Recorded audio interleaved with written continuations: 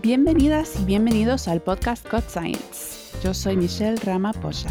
Se acerca la temporada electoral y pude hablar con una experta en ciencias políticas sobre los mayores riesgos que enfrentamos los latinx y los asuntos que nos harán acudir a las urnas. Y no se vayan después de la entrevista que el doctor José Pablo Ortiz Partida nos trae su impactante reseña de la película Don't Look Up. Les va a gustar. En noviembre del 2022, Estados Unidos celebrará lo que llamamos los midterms, las elecciones legislativas a mitad de mandato. Y en estas elecciones, cada uno de los 435 escaños o puestos en la Cámara de Representantes estarán en juego. También habrá 35 escaños en el Senado. Y casi siempre ocurre que en las elecciones estadounidenses que el partido del presidente en activo pierde escaños en la Cámara en estas elecciones de mitad de mandato. Esto según el Council on Foreign Relations. En la última elección presidencial, recordarán que la mayoría de los hispanos, un 66%, votaron por el candidato demócrata. Por lo tanto, ese partido se verá perjudicado porque el censo estadounidense del 2020 omitió por error a un número significativo de personas latinx. Así es, sabemos según una encuesta encargada por el censo que hay más personas latinx, pero el conteo oficial de la comunidad latinx estuvo casi un 5% por debajo de la cantidad correcta. También hay menos personas blancas y asiáticas de las que se contaron en ese censo. La diferencia en la cifra de personas latinx se considera estadísticamente significativo y fue un 1,54% más incompleto que en el censo del 2010. Es decir, que se omiten grandes cantidades de personas latinx del censo de costumbre. Bueno, ¿y qué más da? ¿Por qué importa si nos cuentan o no? Porque se usan los datos del censo para repartir escaños de la Cámara de Representantes para la década entrante y para la redistribución de distritos que ya va en marcha, junto con 1,5 billones, y eso es billones, no 1.000 millones, en financiamiento anual. Sin embargo, se contó de más a la población blanca no hispana, por una tasa de 1,64%, más del doble del conteo en exceso a las personas blancas en el censo del 2010. Era de esperarse, con todo lo que se esforzó la administración anterior para reducir la participación latinx, intentando ponernos pegas con una pregunta de ciudadanía en el censo y otras medidas nacionalistas que, aunque fracasaron, lograron hacer que algunos no respondieran. Pude hablar con Ivy Cargile, doctora de Ciencias Políticas de California State University, Bakersfield, sobre este y otros temas relacionados al derecho a voto. Escuchemos. Bienvenida, doctora, un placer. Muchas gracias por tenerme. Es un placer estar aquí con ustedes ahora. Vamos a empezar ya con esta pregunta. Hemos visto que el censo desfavorece a las comunidades latinx con su conteo incompleto, lo cual nos deja subrepresentadas al redibujar los mapas electorales, justo lo que buscaba la administración Trump cuando adelantó la fecha límite para finalizar el conteo un mes antes de lo previsto y sus varios otros tramos que intentó meterle. ¿Hay algo que podamos hacer a estas alturas para obligar al gobierno a que tome en cuenta la cantidad significativa de personas latinx que no fueron contadas o tendremos que esperar otros 10 años para que se corrija? Pues en eso están muchas de las organizaciones, así como NALEO, están tratando de figurar exactamente qué es lo que se puede hacer con respecto a la subrepresentación de la comunidad latinx. Ahorita el recurso a los que muchos están recurriendo, obvio, son ir a las cortes y montar juicios contra la subrepresentación y tratar de ver cómo es que se puede estadísticamente, ¿verdad?, figurar exactamente una cantidad en la población más realista de la que tienen ahorita. En este país tenemos un problema muy grande con respecto a poder conectar al censo con las personas que viven en las áreas rurales del país. Entonces, esto no es muy fuera de lo normal, que la comunidad sea subrepresentada, pero la cantidad sí es grande, ¿verdad? Y que el censo nos ayuda con recursos para la comunidad latina, latinx, en tantas cosas. Así que necesitamos, obvio, tener números más cerca a la realidad que no.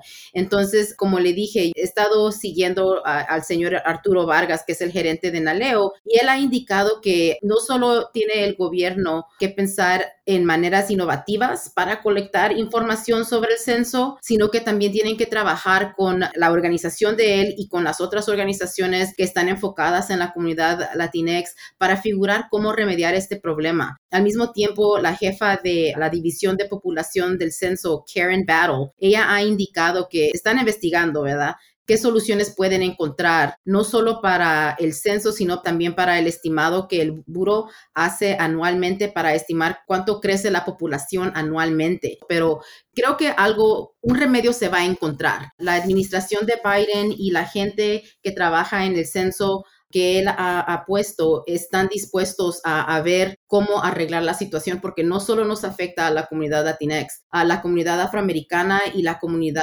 indígena americana también fue subrepresentada. Solo vimos una representación extra para la comunidad anglo y para la comunidad asiática, que es muy interesante, que esas dos comunidades están sobre representadas en el censo, pero las comunidades afroamericanas, latinx y también indígena americanas son subrepresentados. Así que el problema es grande y no estamos solos en esta pelea, en esta lucha.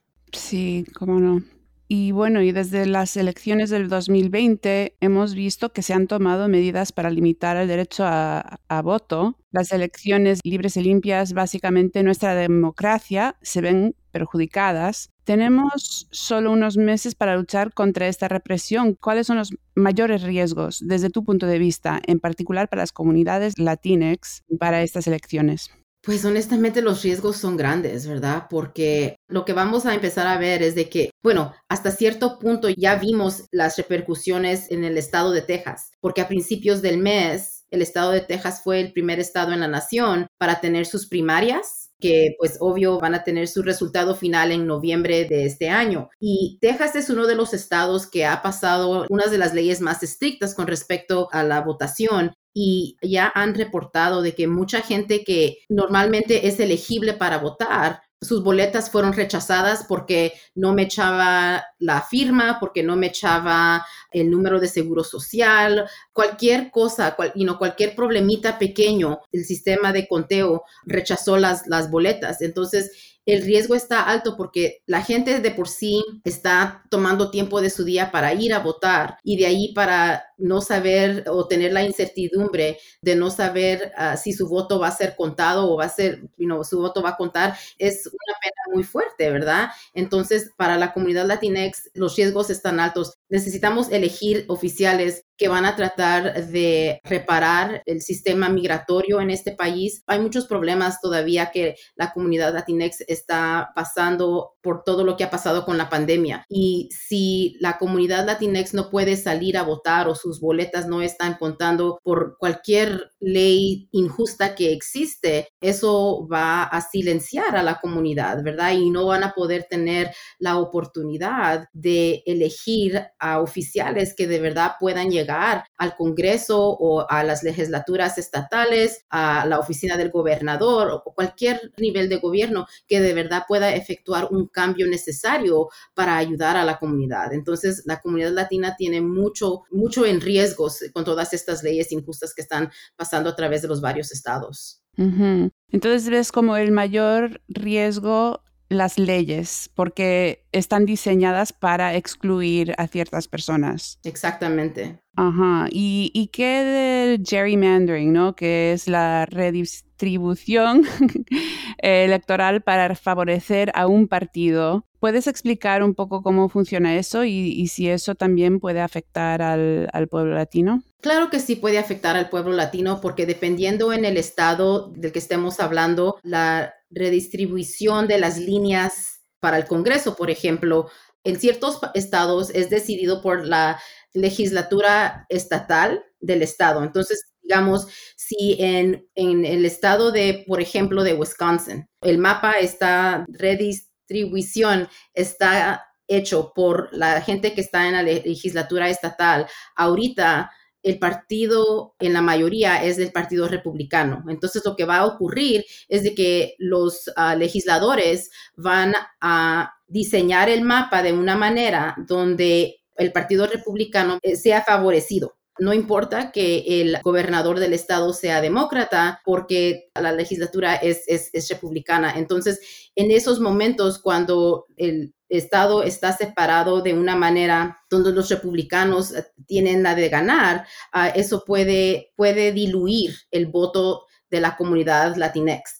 Obvio, la comunidad latinx no es un monolito y no todos votan demócrata, pero lo que sí sabemos es de que normalmente en las elecciones nacionales, así para el Congreso o la presidencia, en las elecciones estatales, más del 50% de la comunidad latinx sí vota demócrata. Pero si resulta que están en distritos estatales donde el voto de ellos es diluido por la razón de que se identifican como demócratas, lo que ocurre es de que siempre van a ser representados por políticos que no representan su ideología, que no van a ir al Congreso o a su oficina a representar a la comunidad. Entonces, sí puede ser peligroso dependiendo en el estado de que estamos hablando, porque, por ejemplo, en California hay una comisión de ciudadanos que son responsables en dibujar estas líneas. Entonces, son 5 demócratas, 5 republicanos y de ahí 4 personas que no se identifican con ninguno de los dos partidos. Este grupo de 14 ciudadanos del estado de California, que es una persona común y corriente, que aplicó y fue elegida por la secretaria del estado, ellos son los que están cargados con mirar la población del estado de California y de ahí dibujar las líneas para tener los distritos para la Cámara de Representantes en el Congreso y también para la legislatura, la Asamblea y el Senado estatal. Entonces, esta comisión, la idea es de que una comisión de ciudadanos común y corrientes es obvio menos partidaria. Entonces, la teoría dice, ¿verdad?, de que lo que ocurre es que las líneas son dibujadas de una manera con más igualdad en mente, ¿verdad? Porque como es bipartidario, no va a favorecer un lado ni otro, pero lo que sí diría es que casi siempre cuando conozco a alguien que es independiente suele ser de derechas, ¿no? Yo casi nunca encuentro una persona independiente que no sea un poco más conservador, pero no sé si eso depende del estado. es posible que sí dependa del estado, pero también una persona que se identifica como independiente al fin del día tiene que elegir uno de los dos partidos. Así que la independencia, tristemente aquí en los Estados Unidos, no es muy certera, porque al fin del día los políticos a los que tienen que elegir van a ser republicano o demócrata. Eso es también lo que me da curiosidad con la gente que no se identifica.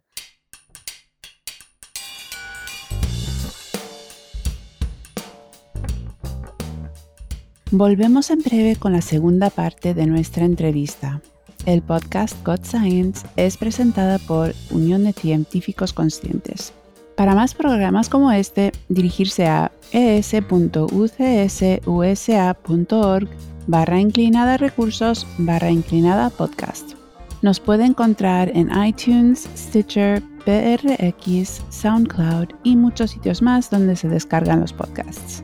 Para una transcripción de esta entrevista o enlaces con más información sobre este episodio y las biografías completas de nuestros invitados, vaya a es.ucsusa.org/recursos/podcast. Ahora de vuelta a nuestra entrevista. Sí, muy interesante. Me gustaría saber un poco más acerca de eso.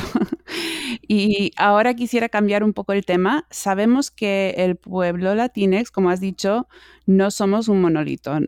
Por lo general, ¿cuáles son los asuntos que más nos importan a los latinx? ¿Cuáles mensajes van a resonar con nuestra gente que está uniendo a las comunidades de estados claves como Florida, Arizona, Nevada, por ejemplo?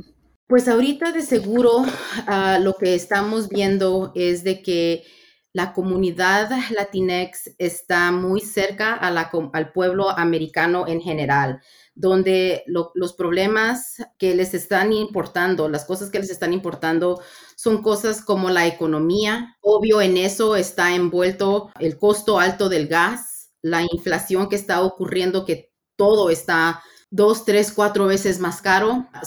Está eso, está también incertidumbre sobre empleo y también la salud, ¿verdad? Lo que digamos, por ejemplo, lo que le llamamos healthcare, especialmente porque seguimos en una pandemia global. Entonces, sabemos que para la comunidad latina, la pandemia les ha tocado muy fuerte. Por eso mismo, la salud y poder tener acceso a cuidado de la salud es algo que es muy importante para la comunidad. La comunidad latina ha estado en las líneas fronterizas todo este tiempo que la pandemia ha estado. Entonces, creo yo que cómo es que la administración de Biden y cómo es que a los demócratas y los republicanos van a poder lidiar con esta pandemia que sigue, cómo nos van a sacar de qué ideas tienen para sacarnos de esta situación económica que de verdad les está pegando muy fuerte a los bolsillos, en sus bolsillos a la comunidad latinx, con los precios del gas y con los precios de vivienda y los precios de la comida. Yo creo que esas son las cosas, esos son los temas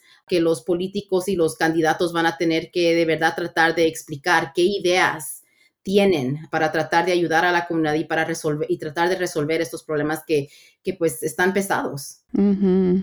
Claro que sí. Y otro tema que es muy interesante es tu investigación sobre candidatas latinas. ¿Cómo afecta este sistema electoral y su funcionamiento a las candidatas latinas? Hemos visto que más mujeres están postulando para puestos públicos, están saliendo adelante. ¿Qué apoyos necesitan? Pues estamos viendo que, obvio, no todas están saliendo adelante, pero sí muchas están teniendo éxito. Desde el 2018 empezamos a ver un grupo más grande de latinas que corrió. Unas ganaron, otras perdieron. Pero eso no les quitó la motivación a más latinas para correr en el 2020. Y pasó la misma cosa. Unas ganaron, otras perdieron. Y ahorita en el 2022 estamos otra vez viendo que muchas se están tirando o se están postulando para estas posiciones. Estamos viendo que por la primera vez en la historia de los Estados Unidos se están viendo aproximadamente 8 mujeres que se están tirando para la gobernatura de varios estados como Massachusetts, como Nuevo México, como Oregon, como Rhode Island. Obvio, no todas van a ganar, pero aunque no ganen, están dejando una imagen de que una mujer latina sí puede correr y aunque tenga sus problemas, los puede superar y puede llegar a la oficina. Entonces, es como decimos muchas veces en la representación, que la gente no puede ser lo que no puede ver. Y nomás con ver a una candidata latina correr para gobernadora, para la legislatura estatal, para alcalde o para el Congreso, aunque no gane, sí deja esa imagen de que latinas pueden ser candidatas. Y si tienen los suficientes recursos, pueden ganar.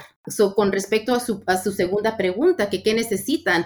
Honestamente necesitan el apoyo de los partidos. Lo que estamos viendo, por ejemplo, en el estado de Texas, como acaban de tener su primaria, inafortunadamente es de donde tenemos muchos resultados, pero ahí hay un número histórico de latinas que están corriendo para varias oficinas y muchas latinas que están corriendo ahí se identifican como republicanas. El Partido Republicano se está dando cuenta y está invirtiendo millones en recursos en las campañas de estas mujeres. Es lo mismo que tiene que hacer el Partido Demócrata. Tienen que invertir en estas campañas y tienen que ayudar a estas candidatas a salir adelante. Pero, como le digo, se necesitan recursos para esto. Y a pesar de que unas no tienen recursos, todavía lo pueden hacer, pero eso hace la montaña un poco más alta para escalarla. ¿Y qué otra cosa quieres que sepan los que escuchan al podcast acerca de los derechos a votar o la desinformación que estamos viendo bastante en las plataformas sociales, que parece que anda descontrolado comparado con el inglés, que en inglés vemos que están tratando de controlar un poco mejor la desinformación? Por ejemplo, te salta una banderita explicando que este artículo tal vez no tenga información correcta, pero en español no nos sale esa banderita, así que es un problema. Es un problema súper grande. Creo que en mucha parte todo el apoyo republicano que recibió el presidente previo en los estados de la Florida, en los estados de allá del este, mucho fue por la desinformación. Mucho de ese apoyo no fue porque la gente, el votante estaba recibiendo información correcta o que era verdadera, sino que por la desinformación. Y creo que lo que quisiera decir sobre eso es de que por eso es importante saber por quién se está votando con respecto a las candidaturas políticas, porque técnicamente, ¿verdad? La única razón por la cual esas banderitas que usted indica que salen en inglés sobre un artículo que es cuestionable, la única razón por la cual eso ocurre es porque el Congreso le está poniendo esa presión a los medios sociales. Y eso es lo que se tiene que hacer para la gente que habla español.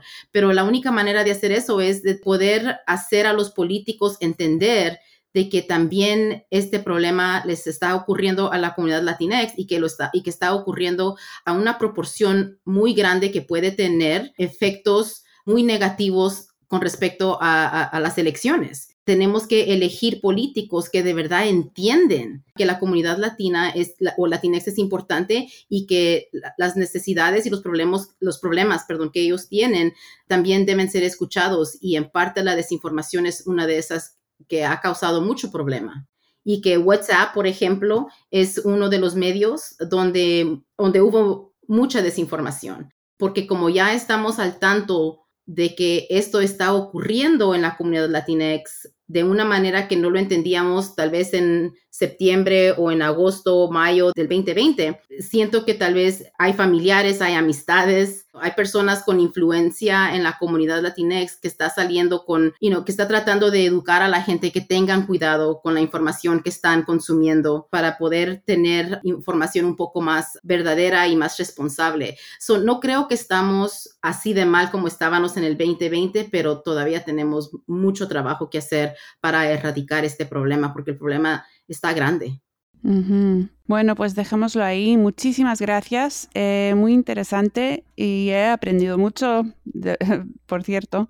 Y bueno, un placer hablar contigo. Ha sido un placer. Muchísimas gracias. Aprecio el tiempo que hayan tomado conmigo. Gracias. Y ahora vamos al cine, o mejor, al sofá a ver a Netflix. Una película que salió en diciembre hizo que se les pusieran los pelos de punta a muchos de mis colegas aquí en Unión de Científicos Conscientes. La película se llama Don't Look Up y trata de un cometa que está a punto de destruir el planeta. Mi colega Pablo Ortiz Partida, científico climático bilingüe, nos trae una reseña desde el punto de vista de un experto. Muchas gracias, Michelle. Cuando me senté por primera vez a ver Don't Look Up, vi todas las estrellas en los créditos y pensé, ¡oh, qué bien! Va a ser una muy buena película. Y después me di cuenta de lo que se iba a tratar en realidad, de que un cometa estaba a punto de chocar contra nuestro planeta y destruirlo. Y los científicos que descubrieron esto no podían hacer que nadie le diera la importancia suficiente como para hacer algo al respecto. Esta sátira se empezó a sentir demasiado cercana a mi trabajo con el cambio climático. Soy un científico y ciertamente tiendo a hacer algo serio, pero también tengo sentimientos. Y al ver Don't Look Up, experimenté muchos de ellos. Frustración, enojo, miedo y tristeza. Me reí de las partes divertidas, pero no podía reírme de lo familiar que se sentían.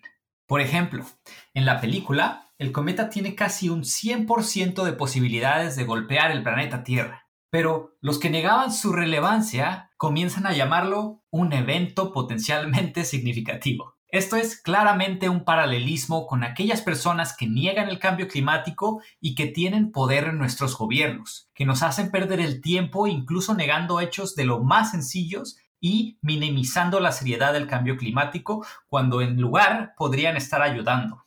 En otra parte de la película, un científico interpretado por Leonardo DiCaprio le pregunta a su equipo ¿por qué la gente no está aterrorizada? ¿Qué tenemos que decir? ¿Qué tenemos que hacer? Y eso lo sentí en el corazón porque honestamente no sé las respuestas a esas preguntas en el contexto del cambio climático. ¿Te imaginas un cometa a toda velocidad hacia nosotros y todavía tener políticos diciendo que no está sucediendo o que no será tan malo? Desafortunadamente, yo sí puedo, porque eso es lo que está sucediendo con el cambio climático desde hace más de 20 años. Mi trabajo es hacer investigación sobre el cambio climático y estudiar su relación con el agua aquí en California. Me enfoco principalmente en cómo el cambio climático está afectando a nuestras comunidades más vulnerables y la verdad es que me estoy cansando. Estoy cansado de sentir que trabajo mucho y todavía no puedo hacer una diferencia. También estoy molesto porque paso mis días investigando sobre sequías, incendios forestales, calor extremo, especies que se están extinguiendo y ecosistemas que se derrumban, mientras que la industria de los combustibles fósiles y otras grandes corporaciones pasan sus días trabajando con más recursos para crear desinformación y siguen acelerando la destrucción de nuestro planeta. Me frustra que mi trabajo, el de mis colegas, el de mis amigos y el de otros científicos sea atacado por estas corporaciones, por políticos y por trolls de Internet. El cambio climático está afectando mis emociones, está afectando mis horas de dormir y también mi energía. Y la realidad es que no lo puedo ignorar porque vivo en el Valle Central de California, donde hace mucho más calor cada verano y donde el humo de los incendios forestales daña mis pulmones, como también le ocurre a casi todos en California durante al menos unos días al año.